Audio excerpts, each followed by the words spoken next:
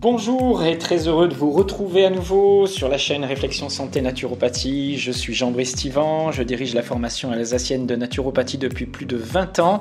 20 ans que je dispense des formations, des stages ouverts à tous encore et aujourd'hui aussi en visio. Voilà, vous êtes sur donc une série de vidéos qui correspondent en fait à une conférence, à des conférences de fin d'études d'étudiants en fin de cycle de formation donc, et ils vous présentent des expériences qu'ils ont vécues, on va dire des chemins qui correspondent bien sûr à leur parcours et qu'ils partagent aujourd'hui avec vous. Alors cette conférence que vous allez voir ici est sans doute l'une des plus fortes que je n'ai jamais entendues et je tiens déjà à remercier Pierre de ce fabuleux partage. Il va vous décrire son cheminement qui l'a conduit à la guérison d'une sclérose en plaques en utilisant tous les outils qu'il a acquis tout au long de ces 10 dernières années. Alors, Pierre va vous décrire ce parcours magnifique qui l'a conduit aujourd'hui au métier donc de thérapeute holistique. Il utilise aujourd'hui 5 grands outils, 5 piliers dans une méthode qu'il a développée, déjà pour lui guérir, mais aujourd'hui pour aider d'autres personnes à guérir, à se sortir de grosses pathologies. Ces 5 piliers gravitent autour de la PNL, du décodage biologique, de la nutrition, l'alimentation, l'exercice physique et des soins spécifiques, et ce qui lui a permis d'obtenir de fabuleux résultats, en particulier d'autres rémissions de sclérose en plaques sur des patients qu'il va vous décrire d'ailleurs en fin de cette très belle conférence. Alors je précise juste que son approche, comme celle que nous prônons depuis très longtemps dans la formation alsacienne de naturopathie, ne s'oppose pas à la médecine, mais lui est complémentaire et ne dispense donc pas d'examen, de diagnostic ou de suivi médicaux particuliers, même si Pierre, comme vous verrez, s'il s'est appuyé sur des médecins pour des diagnostics, n'a pas choisi la voie officielle pour tout ce qu'on lui a proposé du moins. Voilà, je vous invite donc à aller au bout de cette très belle conférence passionnante, que vous soyez un patient, que vous soyez dans le développement personnel, la naturopathie ou que vous voulez en savoir plus sur l'humain en général. Je vous laisse avec Pierre, que vous pouvez d'ailleurs joindre, vous verrez, ses coordonnées sont à la fin de cette très belle conférence. Voilà, une conférence à partager et à écouter sans modération jusqu'au bout. Dernière conférence pour la journée. Je précise juste une chose, c'est que toutes les conférences là qu'on propose n'engagent que leur auteur, d'accord, et ne dispensent pas d'un suivi médical, d'examens médicaux, de traitements médicaux. On est bien d'accord qu'on travaille dans un autre domaine que la médecine. Bien, la parole est à Pierre, qui va vous parler de ce que je pense être une fabuleuse aventure, même si ça part d'une maladie qui est considérée comme grave, bien sûr, handicapante, mais je pense que c'est sa résilience qui va vous frapper et son chemin. À toi, Pierre. Merci. Alors, je vous présente Mathilde. Mathilde est quelqu'un de sociable, Mathilde est quelqu'un d'enthousiaste, Mathilde est quelqu'un de communicative. Et d'ailleurs, Mathilde aime bien parler, aime bien dire des choses, et par moments, elle est tellement spontanée qu'il y a des choses comme ça qui sortent de sa bouche, et tout d'un coup, c'est la bourde. Ça va vexer quelqu'un, ça va blesser quelqu'un, et au moment où elle s'en rend compte, elle a peur, elle a un stress, elle commence même à avoir honte. Et de manière quasiment instantanée, son système nerveux autonome va réguler de l'adrénaline qui va dilater ses vaisseaux sanguins et provoquer un afflux sanguin au niveau de son visage, et elle va rougir. Et moi, de mon côté, je vais vous raconter l'histoire à travers les émotions que j'ai vécues dans un conflit, mais aussi mon hygiène physique et alimentaire, qui m'a permis de trouver un moyen de retourner mon système immunitaire contre moi. Mais aussi, par ces mêmes aspects-là, émotions, hygiène alimentaire, l'hygiène physique, trouver une solution pour aller vers une rémission active et durable. Donc là, c'est effectivement l'accompagnement naturopathique par rapport à la sclérose en plaques que je vais vous présenter. Un petit sommaire, du coup, d'abord, dans un premier temps, avant un peu revoir l'aspect médical et tous les aspects médicaux autour de la sclérose en plaques. Ensuite, j'ai parlé un petit peu de mon histoire, des premières poussées que j'ai pu vivre jusqu'à la rémission. Ensuite, j'ai abordé le biodécodage. J'ai fait ce choix parce que je suis rentré en fait dans la rémission de cette maladie par ce par ce pôle-là, on va dire par le pôle du biodécodage, mais aussi de la psychogénéalogie. Après, j'ai aussi bien sûr abordé l'hygiène alimentaire, l'hygiène physique, les éléments naturels en fait qui peuvent nous aider dans le cadre de la sclérose en plaques, et aussi quelques contre-indications qu'on va pouvoir retrouver. Et enfin, j'ai terminé par quelques compléments alimentaires et également quelques témoignages d'accompagnement que j'ai pu faire de personnes qui sont aussi malades de cette sclérose en plaques. Alors tout d'abord, les aspects médicaux de la sclérose en plaques. La définition, c'est une maladie du système nerveux central de type inflammatoire et auto-immun, puisque bien entendu, ce sont les anticorps qui vont s'attaquer à la gaine de myéline qui recouvre les nerfs et qui vont provoquer une inflammation. Donc là, généralement, on appelle ça sclérose en plaques parce que quand cette gaine effectivement est attaquée, il reste un aspect de plaque un petit peu dépoli au niveau du coup de l'IRM. Le rôle de la myéline, c'est de protéger, d'isoler et de nourrir le nerf. Si on devait prendre une comparaison, on pourrait prendre par exemple un câble électrique. Le câble électrique, donc, ce serait ce nerf, et la myéline, ce serait le plastique autour de ce câble électrique. Et sans bien sûr ce plastique, l'isolation ne peut pas se faire et la conduction du signal non plus. Donc là, dans la sclérose en plaques, ce qu'on va avoir comme problème, c'est un problème de transmission du signal nerveux, voire l'absence de transmission dans des cas les plus graves. Après, quelques signes cliniques qu'on peut retrouver dans la sclérose. Ça peut bien sûr toucher des troubles visuels, des troubles moteurs, des troubles sensitifs, des troubles au niveau musculaire, des asthénies, ou encore des problèmes digestifs ou des troubles au niveau de l'appareil urinaire. Donc, globalement, les trois principaux signes qu'on va trouver dans la sclérose en plaques au départ, c'est cette asthénie, ces troubles moteurs et les signes oculaires. D'ailleurs, la première, la poussée première en sclérose en plaques la plus fréquente, c'est une névrite optique rétrobulbaire, Norbe pour les intimes, où là, effectivement, là, on va avoir une inflammation du nerf optique et ça va être souvent les premiers signes de la sclérose en plaques. Alors, pour ma part, j'ai eu 2 poussées. En 2004, j'ai eu une hémianopsie latérale homonyme droite, donc le terme médical.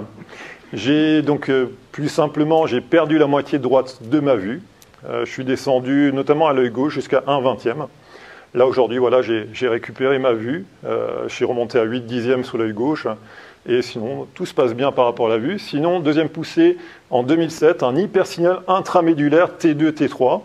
Donc, cet hypersignal veut simplement dire que j'avais vraiment des troubles sensitifs sur tout le côté gauche parce que j'avais une poussée au niveau de la moelle épinière et que ça a affecté effectivement toutes mes sensations du côté gauche, voire par moments, j'avais un excès de sensations type coup de soleil, brûlure, ce genre de choses. Après, le diagnostic, comment il est posé? Tout simplement, on va faire un examen d'IRM de l'encéphale, de la moelle épinière, qui va pouvoir permettre de visualiser ces zones inflammées, soit dans l'encéphale, soit au niveau de la moelle épinière. On va faire aussi très souvent une ponction lombaire qui va permettre de voir s'il y a présence d'immunoglobulines dans le liquide céphalorachidien et qui donc est en faveur de présence du coup de cellules immunitaires, on va dire de présence de marqueurs immunitaires dans ce liquide céphalorachidien qui serait peut-être à l'origine aussi de cette poussée. Ce qui va permettre le diagnostic, c'est la dissémination, alors c'est leur terme, dissémination des lésions dans l'espace et le temps. Qu'est-ce que ça veut dire concrètement? Ça veut dire que pour diagnostiquer une sclérose en plaques, il va falloir avoir au minimum 2 poussées dans des endroits différents au niveau spatial et dans des temps différents. En d'autres termes, moi par exemple, j'ai une poussée au niveau de l'encéphale en 2004, autre endroit après 2007, du coup au niveau de la moelle, c'était 2 endroits différents et à 2 moments différents, ce qui du coup permet de diagnostiquer cette sclérose en plaques. Alors en 2004, voilà, on me disait suspicion de sclérose en plaques, 2007 on m'a dit diagnostic de sclérose en plaques. Alors ensuite, l'évolution de la maladie, alors bien sûr là, elle est très variable d'une personne à l'autre. On peut retrouver des personnes qui font une poussée dans toute leur vie et d'autres personnes qui enchaînent plusieurs poussées dans l'année. Il y a la forme la plus fréquente, c'est la forme rémitante, qui a 85% des cas, les personnes ont ça, c'est-à-dire qu'il y a une poussée inflammatoire, et après il y a une récupération.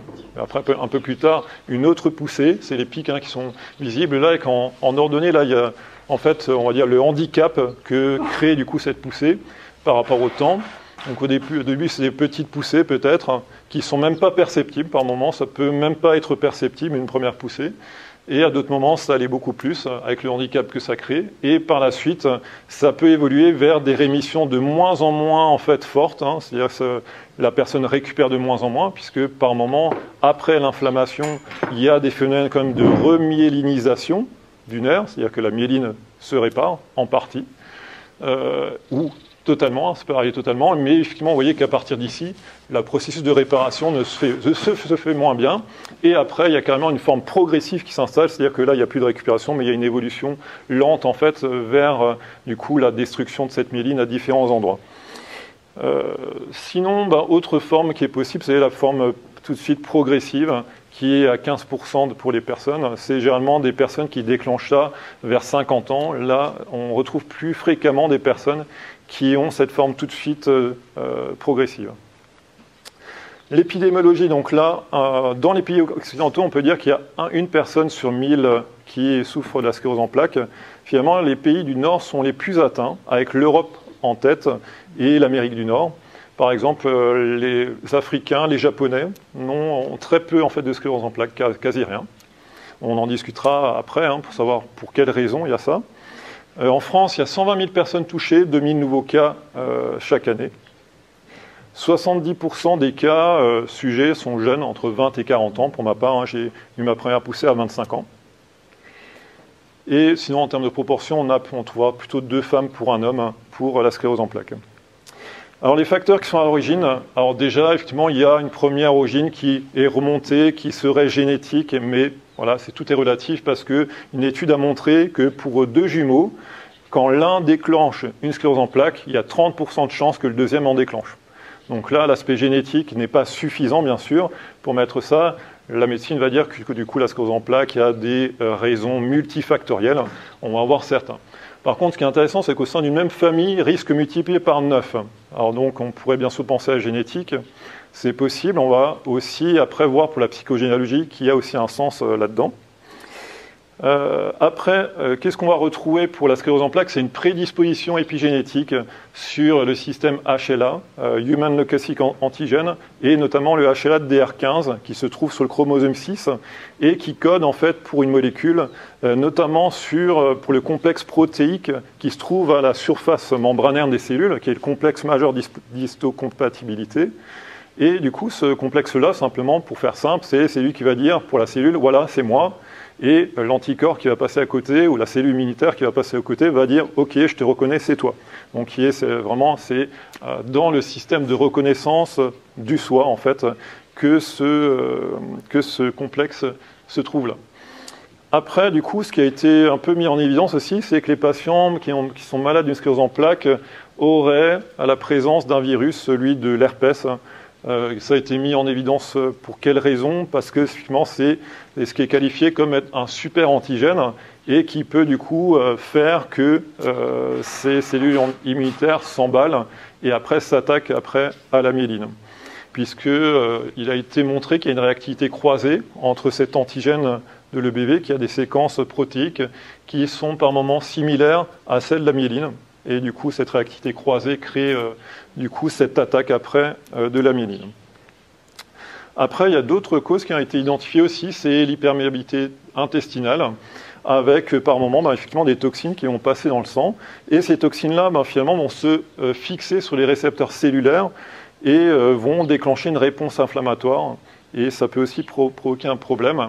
Notamment, l'une des causes de l'hyperméabilité, c'est la candidose, qu'on retrouve, on va dire, chez 27% des personnes qui ont la CEP, d'après une étude qui a été faite sur une cinquantaine de personnes malades de la sclérose en plaques.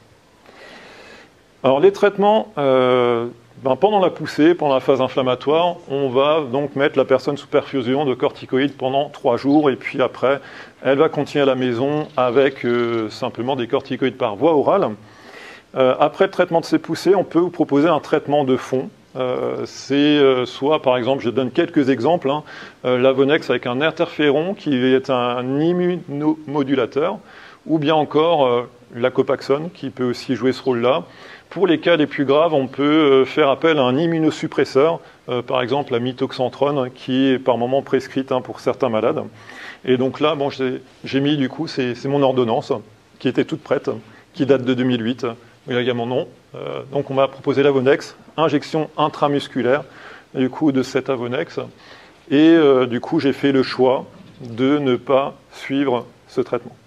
Contre l'avis du coup de ma neurologue, qui m'a indiqué que ce traitement, bien sûr, est montré dans des études vraiment réalisées, hein, qu'effectivement, il y avait moins après de risque de handicap en prenant ce traitement. Par contre, effectivement, il m'a proposé, dans le cadre de cet accompagnement, un suivi psychiatrique avec une psychologue en me disant, voilà, il y a 10 séances avec une psychologue qui sont offertes gratuitement. Et du coup, je me suis dit, ben, c'est gratuit, autant en profiter. Et du coup, j'avais toute une liste de l'association LORCEP, puisque j'étais à ce moment-là en Lorraine, qui du coup m'avait fait toute une liste des thérapeutes qui étaient précisés, et puis avec leur spécialité. Et il y a une thérapeute où il est marqué spécialisée dans le domaine corporel et émotionnel. Et là, tout de suite, j'ai été attiré. Je me suis dit, ah, ça a l'air plutôt cool. Du coup, j'ai choisi, et c'est avec elle que j'ai démarré du coup un travail sur le corporel, sur l'émotionnel. Alors bon, pour les traitements, effectivement, moi j'ai eu après un suivi de la neurologue, même si effectivement après je n'avais plus de poussée après 2007. J'avais des visites de contrôle, des IRM de contrôle, après tous les 3 ans, ou si j'avais des symptômes, il fallait que je revienne la voir. La dernière fois que je l'ai vue, ma neurologue, c'était en 2014. Elle m'a dit, ben voilà, il n'y a plus aucun signe en fait inflammatoire, même les poussées anciennes ne sont plus visibles à l'IRM, et il n'y a plus rien d'autre. Et j'ai retenu cette phrase magique qu'elle m'a dite, c'était « Si vous aviez pris un traitement, là aujourd'hui, je l'aurais fait arrêter. » Voilà. Donc c'est cette phrase-là où je me suis dit « Ok ». Donc du coup, le choix était bon. Après, bien sûr, ça reste le choix de chacun. Moi, effectivement, j'ai pris... Ça reste un risque. Hein. Le choix d'un traitement se fait avec votre médecin, bien entendu.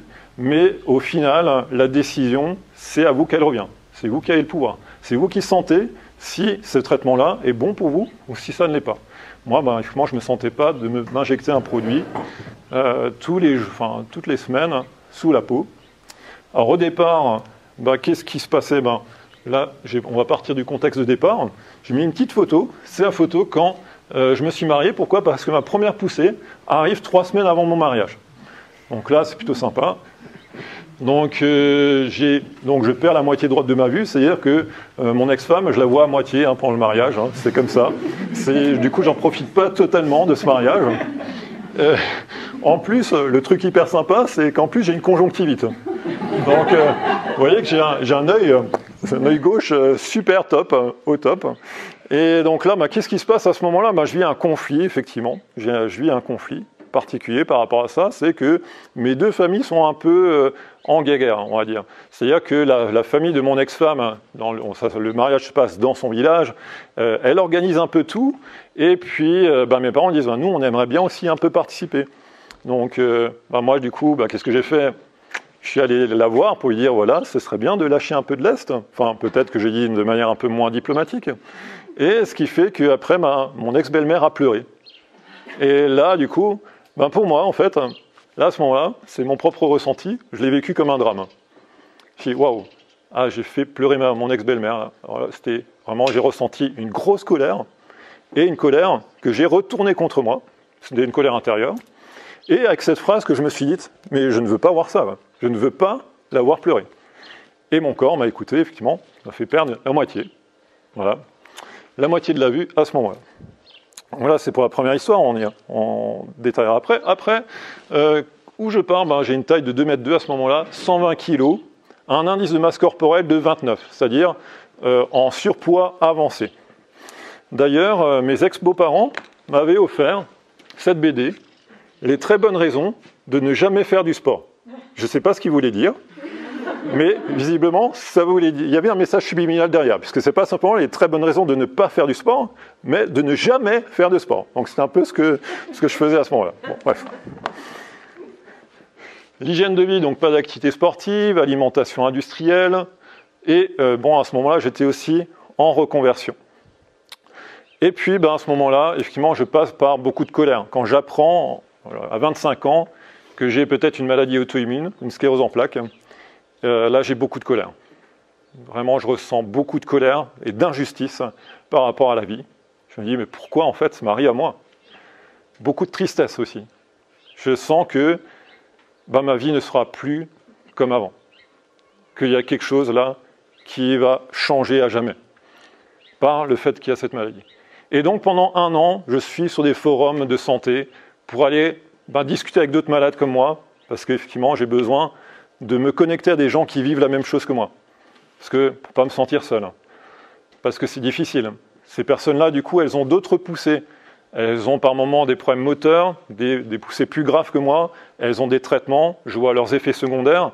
Au départ, ça me fait du bien, mais après, je commence un petit peu à broyer du noir.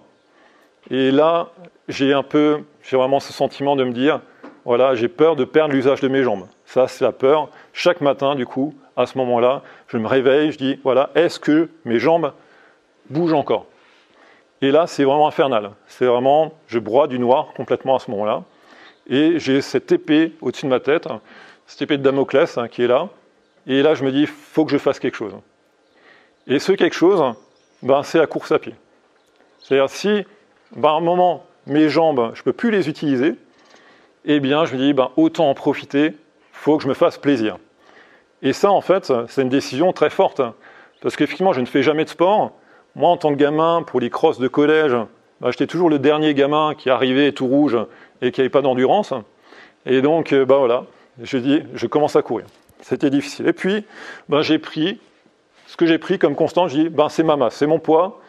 J'ai mesuré, je me suis dit, tiens, j'ai m'amusé à mesurer mon poids tout au long. J'ai commencé à prendre en 2006 jusqu'en juin 2010. Où donc, je suis passé de 120 kg à 93 kg. Grâce, du coup, à la course à pied. Alors que j'étais toujours le pauvre gamin essoufflé.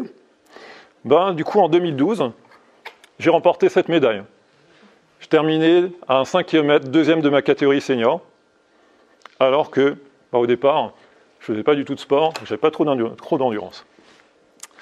Après cette histoire, je suis devenu guide en course à pied. On m'a sollicité pour guider une athlète déficiente visuelle en course à pied. Elle a été repérée par la Fédération française d'handisport. Elle a eu des titres en championnat de France, sur le 100 mètres, 200 mètres, 400 mètres, 800 mètres. Ça a été une aventure sportive vraiment extraordinaire. Mais au-delà de ça, c'est ce que m'a permis, en fait, cette expérience, c'est l'acceptation de ma maladie. Parce que si on veut guérir d'une maladie, c'est pas en la combattant, c'est pas en la fuyant. C'est d'abord en l'acceptant comme un signal de son corps qu'il y a quelque chose qui ne va pas.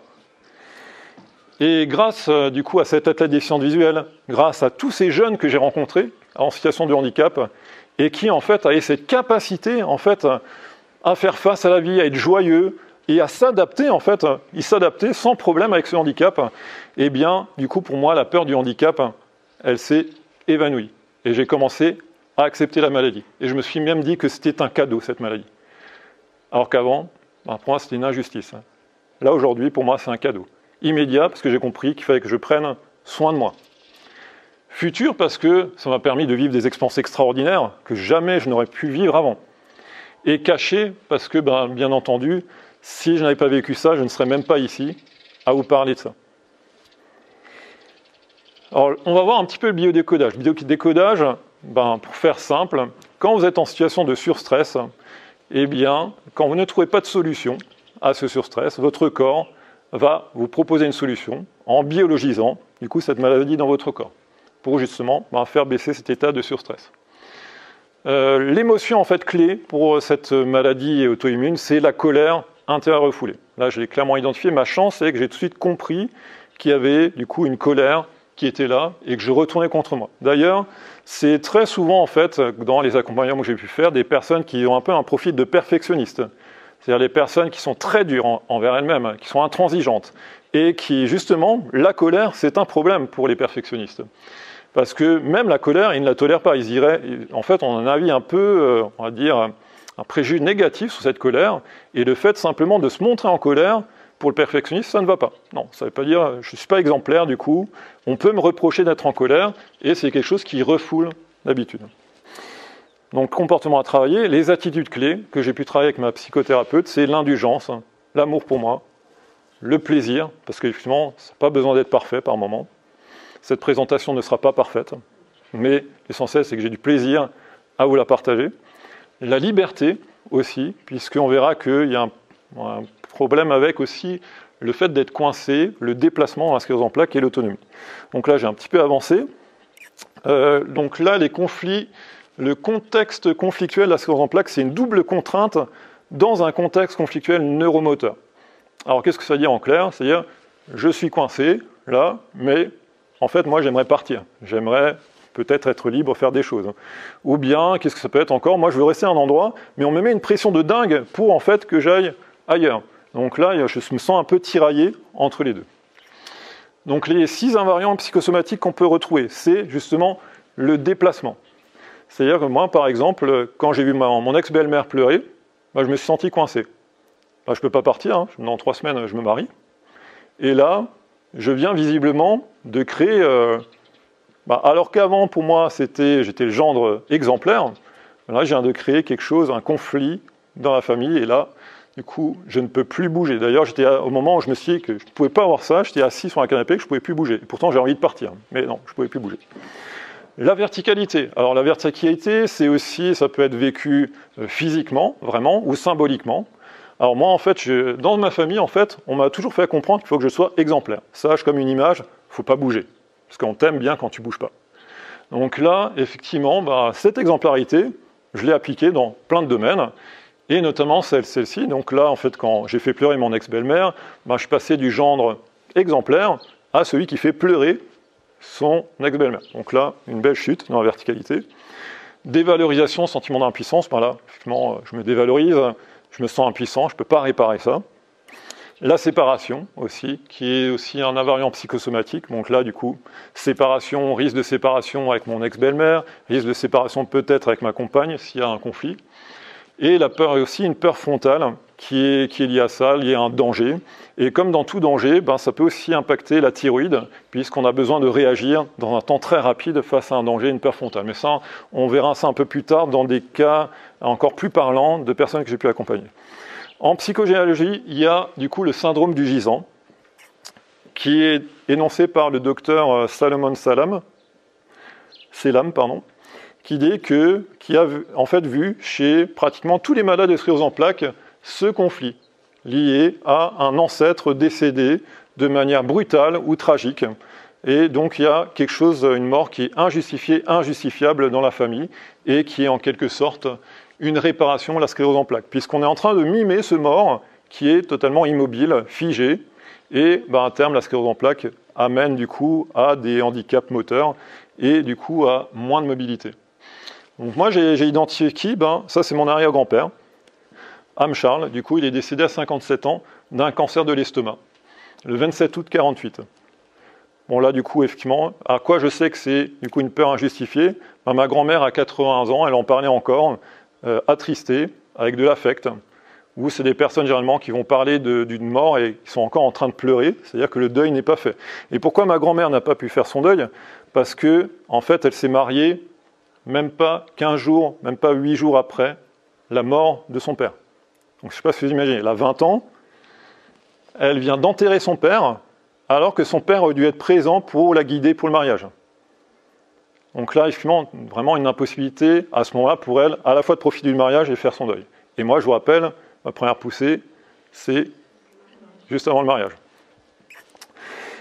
Ensuite, on va parler un peu d'hygiène alimentaire aussi, puisque dans l'hygiène alimentaire, ce phénomène d'hyperméabilité intestinale peut être trouvé aussi sur les malades de la sclérose en plaques. C'est-à-dire que là, vous voyez, tous ces aliments-là, l'huile raffinée, les sucres, l'alcool, le gluten, les additifs, toute l'alimentation industrielle, elle va faire quoi? Elle va provoquer la formation, la fabrication de protéines qui sont appelées les zonulines, qui vont avoir un effet sur les jonctions serrées entre ces entérocytes et créer du coup une ouverture et donc une perméabilité intestinale. On a remarqué dans des études que effectivement les personnes malades de la sclérose en plaques ont une concentration importante dans le sang de zonulines. Autre chose aussi, bien sûr, ce que je disais, la candidose avec la présence de champignons, le candida albicans, il contribue à une atteinte de muqueuse par des sécrétions enzymatiques. Alors à quoi on marque les candidoses? C'est généralement quand la personne a des problèmes de digestion, des ballonnements, mais aussi une pulsion forte pour le sucré. Et effectivement, on peut retrouver du coup ça. Et par exemple, ces enzymes sécrétées vont contribuer, elles aussi, à cette perméabilité intestinale.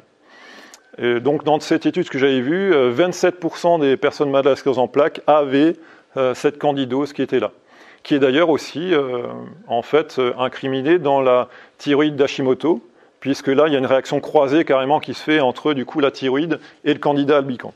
Donc là, c'est bien sûr pas seulement spécifique à la sclérose en plaques. Alors, qu'est-ce qu'on pourrait proposer à une personne comme type de régime? Donc, c'est le régime de type signalé, avec l'exclusion de tous les laits, des céréales mutées, des produits cuits, puisque là, c'est un régime qui est à base de crus, principalement, puisque là, on essaie d'éviter ces réactions de Maillard, hein, c'est des réactions entre le sucre qui est dans le sang et les protéines, qui va créer des protéines glyquées et qui, du coup, engendre après des processus inflammatoires.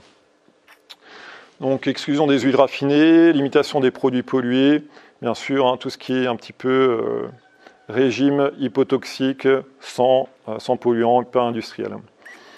On peut aussi, bien sûr, penser au régime cétogène. Moi, de mon côté, c'est plutôt le régime duquel je me rapproche. J'adore, en fait, le poisson. J'adore les avocats, l'huile de coco, c'est vraiment super. D'ailleurs, Seignalé, lui, a remarqué que les Japonais, qui mangeaient beaucoup des produits de la mer, n'ont pas de sclérose en plaques. Quasi pas. Donc là, effectivement, bien sûr, cette nourriture riche en oméga 3 favorise aussi, du coup, limite ces processus d'inflammation et aussi d'hyperméabilité intestinale. Donc là, régime cétogène, 70% de lipides, 25% de protéines, 5% de glucides. Bon, je pense que je suis un peu plus en glucides. Mais là, effectivement, le côté sucre, j'ai vraiment extrêmement réduit tout le sucre, alors qu'avant, je mangeais quand même beaucoup extrêmement sucré. Donc là, j'avance. L'hygiène physique. Alors là, le sport que je conseille, c'est un sport adapté qui stimule l'appareil locomoteur, puisque là, bien sûr, c'est en rapport avec la maladie. Donc par exemple, une marche nordique, footing, gymnastique douce, 2 à 3 fois par semaine. Là, ce qui va être important dans ce sport, c'est que le déplacement, puisque c'est un conflit de la sclérose en plaques, que le déplacement soit associé au plaisir de se déplacer et à la liberté. Moi, en fait, la course à pied m'a permis de trouver ça. Le fait d'avoir du plaisir à me déplacer, le fait de me sentir libre de courir en forêt. Et donc ça, c'était vraiment quelque chose qui m'a aidé là-dedans, outre tous les aspects positifs du sport, sur le système nerveux, articulaire, cardiovasculaire, la régulation de la glycémie, la lipolyse. Bien sûr, il y a ça. Et ce sport, bien sûr, il va être adapté à la personne, puisque bien sûr, il y a des personnes qui n'arrivent plus à bouger. Il y a des personnes qui sont atteintes beaucoup plus fortement, mais on va leur proposer alors une gymnastique douce ou une gymnastique sur chaise, avec des petits objectifs pour qu'ils retrouvent en mobilité et en plaisir de se déplacer. Parce que s'ils n'ont pas ce plaisir, qu'est-ce qui va se passer? Problématique de déplacement, dévalorisation, impuissance, je ne suis plus capable de faire tout ça, et on revient, c'est un cercle vicieux, on revient du coup dans cette problématique de la sclérose en plaques. Ensuite, les éléments naturels. L'héliothérapie, pourquoi c'est important? Bien sûr, pour notamment la vitamine D qui aide à réguler le système immunitaire. Le earthing aussi. Pourquoi? Parce que simplement, étant donné qu'on a des troubles sensitifs et moteurs très fréquemment en sclérose en plaques, le fait de remarcher pieds nus au sol, ça va vraiment stimuler ces terminaisons nerveuses auprès des pieds. Ça va faire vraiment du bien. Et d'autres impacts aussi à la circulation sanguine et lymphatique, la digestion, les douleurs chroniques, le fonctionnement de la glande thyroïde aussi. Et vous savez que c'est aussi un invariant pour la sclérose en plaques en biodécodage. Donc là, c'est très bon de faire ça. Moi, je le pratique là de plus en plus. Je me suis d'ailleurs mis depuis, grâce à Jean Brice, je me suis mis à la course à pied aussi, en pieds nus, parce qu'il m'a donné envie de le faire et je trouve ça vraiment top. L'hydrothérapie. Alors, ce qu'on pourrait conseiller pour l'hydrothérapie, c'est de pratiquer, de se mettre peut-être petit à petit sur les douches froides ou bains froids.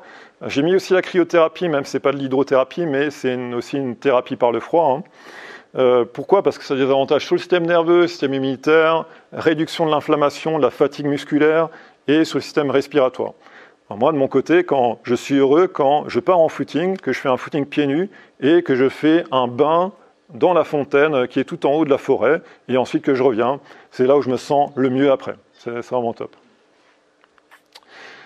Contre-indication, Donc sur certaines plantes adaptogènes et immunomodulatrices, par exemple comme le ginseng, l'échinacea, l'astragale, puisque ça va plutôt stimuler les lymphocytes T killer, donc qui cytotoxiques, qui peuvent avoir un impact sur la sclérose en plaques. Donc là, on va essayer de faire attention à ces plantes-là, même si voilà, moi aujourd'hui, ça m'arrive de prendre du ginseng, hein, j'ai pas de problème particulier, mais pour les personnes qui sont en phase aiguë, voilà, on va pas prendre ça. Attention aussi aux bains chauds, au sauna, au hammam, puisqu'il y a un phénomène d'out-off qui existe, une sensibilité à la chaleur, c'est-à-dire que les personnes, de manière transitoire, elles vont à nouveau déclencher les symptômes de leur poussée, parce que l'influx nerveux se fait moins bien en raison justement de ce nerf qui n'est plus assez bien recouvert par la myéline. Et du coup, pendant un moment, elle va peut-être rééprouver des troubles moteurs, des troubles sensitifs, des troubles de la vision, si ça a impacté sa vision. Et moi, par exemple, quand je courais, j'avais ça, je sentais qu'après, mon corps était chaud, et je sentais qu'après, j'avais du mal à voir à cause de cette poussée-là. Donc ça peut être un problème au départ, sachant que là, maintenant, moi aussi, j'ai plus de problème à faire des saunas et ce genre de choses. Donc là, ça peut être plutôt au départ, on va faire plutôt attention à ça. En complément alimentaire, donc là, toujours pour l'hyperméabilité intestinale, on va pouvoir proposer des probiotiques avec cette souche Lactobacillus acidophilus albesthermostabilisé. Moi, par exemple, j'aime bien le Lab Symbiodor, le produit de Parinat. Et également de la mycothérapie, puisque le laboratoire IFAS de Terrasse a vraiment un accompagnement spécifique à la CEP avec des résultats, puisque ça aide ce champignon, la crinière de lion, à réparer la myéline, à soulager les maladies inflammatoires de l'intestin et en régulant aussi l'immunité. Et ça a aussi une propriété anti-candida, puisqu'on parlait de la candidose avant. Et du coup, l'extrait de reishi aussi est combiné du coup avec cette crinière de lion dans leur protocole pour tout ce qui est circulation, sommeil, stress, ça aidera aussi là-dedans. Donc quelques exemples d'accompagnement rapidement. Nathalie, alors déjà je remercie vraiment les personnes qui m'ont permis aujourd'hui de parler de leur accompagnement parce que c'est pas rien. C'est exposer en fait une partie de leur histoire, de leur intimité, et voilà, ils m'ont fait cette confiance, déjà pour l'accompagnement, mais aussi pour vous parler un peu de leur histoire. Et là, bien sûr, j'ai fait différentes approches. Là, par exemple, pour Nathalie, c'était biodécodage, psychogénéalogie et soins énergétiques aussi, puisque c'est quelque chose que je propose en plus là-dedans. Elle avait comme symptôme une paresthésie du bas du corps, et elle avait un conflit programmant, puisqu'il y a au départ un conflit qui, quelque part, programme un peu plus tard le déclenchement de cette maladie. Et c'était la violence au sein de la famille, avec notamment le départ de la maman. Donc là, si on reprend rapidement quelques invariants, le déplacement, c'était au moment du départ de la maman du domicile, et le fait de se sentir coincé avec son papa. La verticalité, puisque là, son père, juste avant ça, avait tenté de défenestrer sa mère. Donc là, cette verticalité qui est là. La séparation, simplement, quand sa mère est partie, elle s'est sentie, comme j'utilise ces mots, sentie plaquée au sol, abandonnée par sa maman. Peur frontale, elle a vraiment peur du vide, puisque son père s'amusait en fait à lui faire peur, justement par rapport au vide. Donc c'était un jeu qu'il avait. Le syndrome du gisant, que j'ai aussi identifié chez elle, c'est sa grand-mère décédée à 45 ans dans des conditions tragiques, je ne vais pas détailler, mais elle porte son prénom. Donc souvent, effectivement, il y a des liens avec ces ancêtres-là, on porte le prénom, il y a des dates de naissance qui sont similaires. Le conflit déclencheur, c'est un séjour en montagne, en haute montagne, et la prise du téléphérique, où elle a dû faire face à sa peur et au stress par rapport au vide. Donc là, un petit peu rapidement son témoignage. Donc là, elle détaille un petit peu ce qu'elle avait eu, comme ça. Après 2 semaines d'hospitalisation, au départ, elle avait eu du coup une paresthésie brutale. Elle s'est réveillée comme ça. Elle sentait plus rien, son ventre, ses organes, ni sa peau. Elle sentait plus ses jambes, ses pieds. Et au bout de 16 jours, voilà, on lui a diagnostiqué probablement une sclérose en plaques. Après un traitement, elle a pu avoir un petit peu des membres désengourdis, une bonne partie de ses ventres et de ses organes, mais les jambes étaient lourdes et elle m'a indiqué à ce moment-là que si vous lui mettiez une aiguille sur les mollets, elle ne sentait pas cette aiguille. Et là, les pieds ne réagissaient encore ni au froid ni au chaud et encore moins à la sensation du sol. Donc là, j'ai fait le biodécodage et un soin, en fait énergétique, un soin qui s'appelle Reiki, et quelques heures après le soin, c'est son témoignage, elle dit que ses jambes se sont complètement désengourdies. Ses chevilles, elle a retrouvé les sensations au niveau de ses chevilles. Elle pensait en fait, elle a même eu des sensations au niveau de son ventre qu'elle n'avait plus depuis un moment. Et ça s'est réglé, à part effectivement ses orteils qu'elle avait un peu de mal encore à écarter. Mais tout le reste est revenu suite à ce biodécodage et suite à ce soin que j'ai combiné ensemble. Autre exemple, Sylvain, donc là avec qui j'ai fait de biodécodage aussi, des régulations émotionnelles par rapport à ce qu'il vivait, un changement d'histoire de vie, c'est un protocole PNL, je n'ai pas trop détaillé. Il avait eu plusieurs poussées, névrite optique, problème moteur aux jambes, et son conflit programmant, c'était le départ pour la Martinique à 13 ans, où là il a perdu tous ses repères, il ne comprenait pas ce qui se passait là-bas. Il avait du coup, il était en France, il est passé en Martinique, donc nord au sud, et puis il est totalement perdu, séparé, il ne comprend pas le dialecte des gens là-bas, il est vraiment dans un moment plutôt difficile. Et lui, donc, ce qu'il vit régulièrement, c'est en fait, quand il va rejoindre l'une de ses compagnes, eh bien, cette compagne s'en va, le plaque. Sclérose en plaques, on se fait plaquer. Donc là, et lui, en fait, il met tout en fait sur cette personne. C'est-à-dire qu'il a quitté son lieu de vie, il a tout changé et il va dans un lieu de vie qu'il ne connaît pas. La seule personne qu'il connaît, c'est cette personne. Et elle lui dit du jour au lendemain, écoute, non, finalement, je ne sens pas, on ne va pas s'installer ensemble. Donc il se retrouve coincé sur ce lieu de vie qu'il ne connaît pas et il aimerait en partir. Donc là, la double contrainte. Il est là, mais il aimerait partir. Verticalité, lui, effectivement, c'est ses mots, puisque bien sûr, on lui pose des questions pour exprimer ses ressentis. Ce qu'il dit, c'est « je suis tombé de haut ». Donc, verticalité. Séparation, séparation avec sa compagne et la peur frontale, donc c'est cet endroit inconnu. Donc là, après cet accompagnement qui a duré 7 à 8 séances, eh bien là, ça lui a permis de passer d'un état déjà dépressif, où là, il ne voulait plus rencontrer personne, à un niveau de morale et d'énergie de 8 sur 10, ce qui n'est pas rien. Ses symptômes se sont réduits. Il a eu des troubles moteurs qui sont vraiment aussi réduits grâce à tout ça. Voilà, bon là, conflit déclenchant, je ne l'avais pas mis, c'est le déménagement chez sa compagne et la séparation.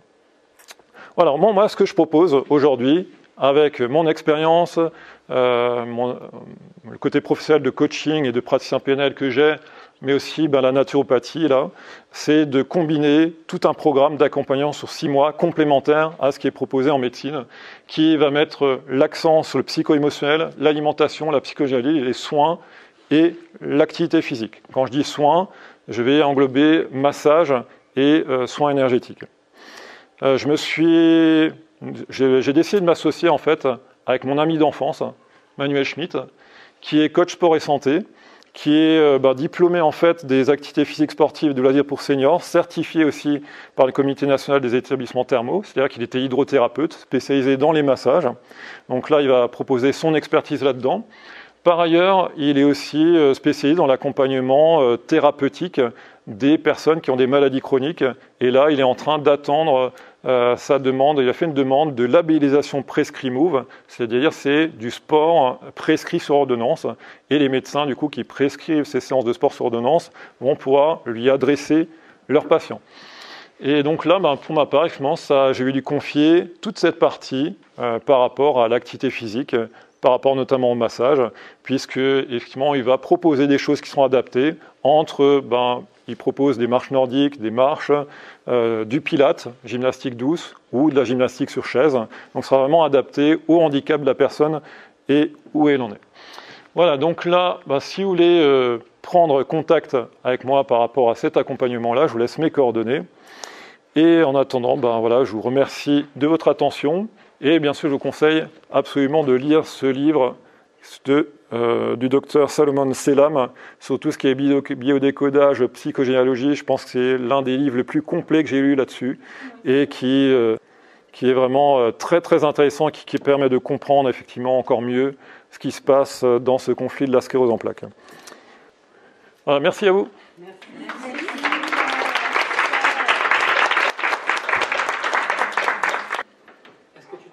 Guéri aujourd'hui? Je me considère guéri, tout à fait. Pour la médecine, je ne suis pas guéri. Pour la médecine, à partir du moment où j'ai eu une poussée, c'est que je suis malade à vie. Donc moi, aujourd'hui, je me considère guéri. Donc là, dans mes accompagnements, je vais parler de rémission active et durable. Je ne vais pas parler de guérison, parce que ça, effectivement, je n'ai pas le droit de le dire. Alors je m'estime guéri, bien sûr, mais si je refais en fait tout ça, tout ce qui m'a mené là-dedans, bah, je vais retomber malade, hein. Bien sûr, c'est évident, quoi. Mais comme chacun. Pourquoi tu as le droit de le dire, c'est ton opinion, hein. Oui, Tu n'as pas le droit de dire que tu vas guérir les autres, mais tu as le droit de dire que toi, tu te sens guéri. oui. Il le dit. Moi, je me sens. Tu n'as plus de symptômes. Je n'ai plus de symptômes. Les IRM étaient totalement neutres, hein, la dernière fois que je les ai faites. Hein, voilà. Bah, comme dit, je ne peux pas limiter à l'alimentation ça aide forcément. Mais effectivement, il y a d'autres causes. Hein, c'est multifactoriel. Moi, du coup, dans l'accompagnement, je mets l'accent sur l'alimentation parce que je pense que c'est important, vraiment. Mais il n'y a pas que ça. Il n'y a pas que ça. Et toi, qu'est-ce qui t'a fait guérir? T'as Moi, guéri à quel moment? Tu l'as su? Alors, à quel moment je l'ai su? C'est une très bonne question. Donc, effectivement, je l'ai su en 2009, au moment où j'ai senti une troisième poussée éventuelle, en fait, parce que j'avais de nouveau des problèmes sensitifs qui se sont développés. Et bah, par chance, j'ai été suivi par cette psychothérapeute qui m'a mis du sens, tout ce que j'ai dit dans mon corps, émotionnellement. Et c'était une séance pendant 1h30 que j'ai eue avec elle. Je suis sorti en fait de chez elle, je n'avais plus aucun symptôme. Et là, ce jour-là, je me suis dit, ok, je viens d'appuyer sur l'interrupteur off de cette chose-là. J'ai quand même fait un IRM de contrôle, il n'y avait rien. Il n'y avait rien sur l'IRM. Mais j'ai senti ce jour-là à quel point, voilà, c'était en allant dans le corps et dans l'émotionnel, je pouvais trouver des clés pour me libérer de ça. Et là j'ai vraiment compris ça. Alors les deux personnes là que j'ai citées, non, je ne les ai pas accompagnées au niveau alimentaire. Je leur ai proposé, mais effectivement l'une d'entre elles m'a dit, oui, j'applique déjà ça, cette alimentation. Donc là, Nathalie, par exemple, là, les résultats sont obtenus en une séance. Hein.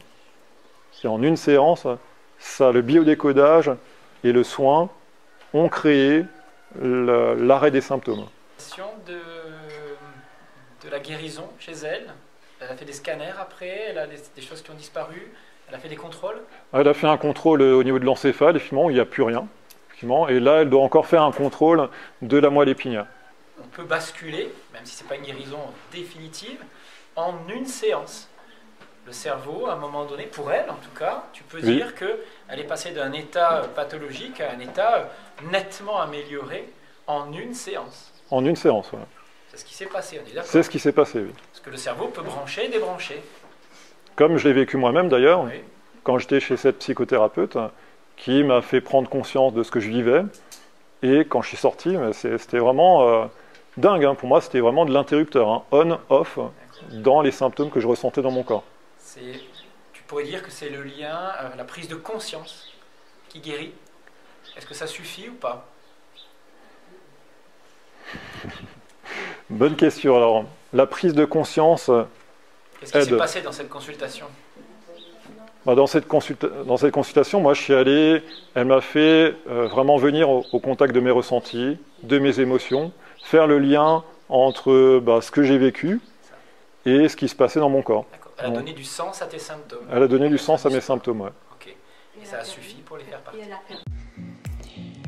Voilà, je crois que vous mesurez l'importance et la portée de cette conférence, donc bravo à Pierre. Je précise juste que Pierre a acquis tous ces outils, ce niveau de compétence après plus de 12 ans d'implication dans le développement personnel, la naturopathie et d'autres techniques de santé.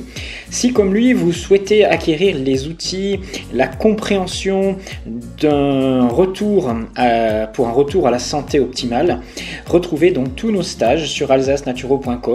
Nous proposons des cours en visio, basés aussi sur la naturopathie, le décodage psycho-émotionnel des maladies, le mode de vie ancestral, travail sur l'hormèse, le jeûne, mais aussi des techniques naturelles de santé, comme l'exercice physique, les techniques respiratoires, la relaxation, etc. Tout ça pour les utiliser dans un contexte global de santé, à travers une naturopathie que nous prônons, que nous voulons à la fois scientifique, vitaliste et qui intègre la dimension psycho-émotionnelle. Voilà, je vous dis à très bientôt, merci d'être de plus en plus nombreux. N'hésitez pas à laisser des messages, des questions à Pierre, j'essaierai d'y répondre en passant par lui, des commentaires. N'hésitez pas à diffuser cette conférence que je pense être essentielle et n'hésitez pas donc à nous encourager pour continuer à diffuser ce type de vidéos. Je vous dis à très bientôt, je reviens vers vous tous les 10 jours. J'espère que vous serez toujours fidèles au rendez-vous. C'était Jean-Brice Stivan.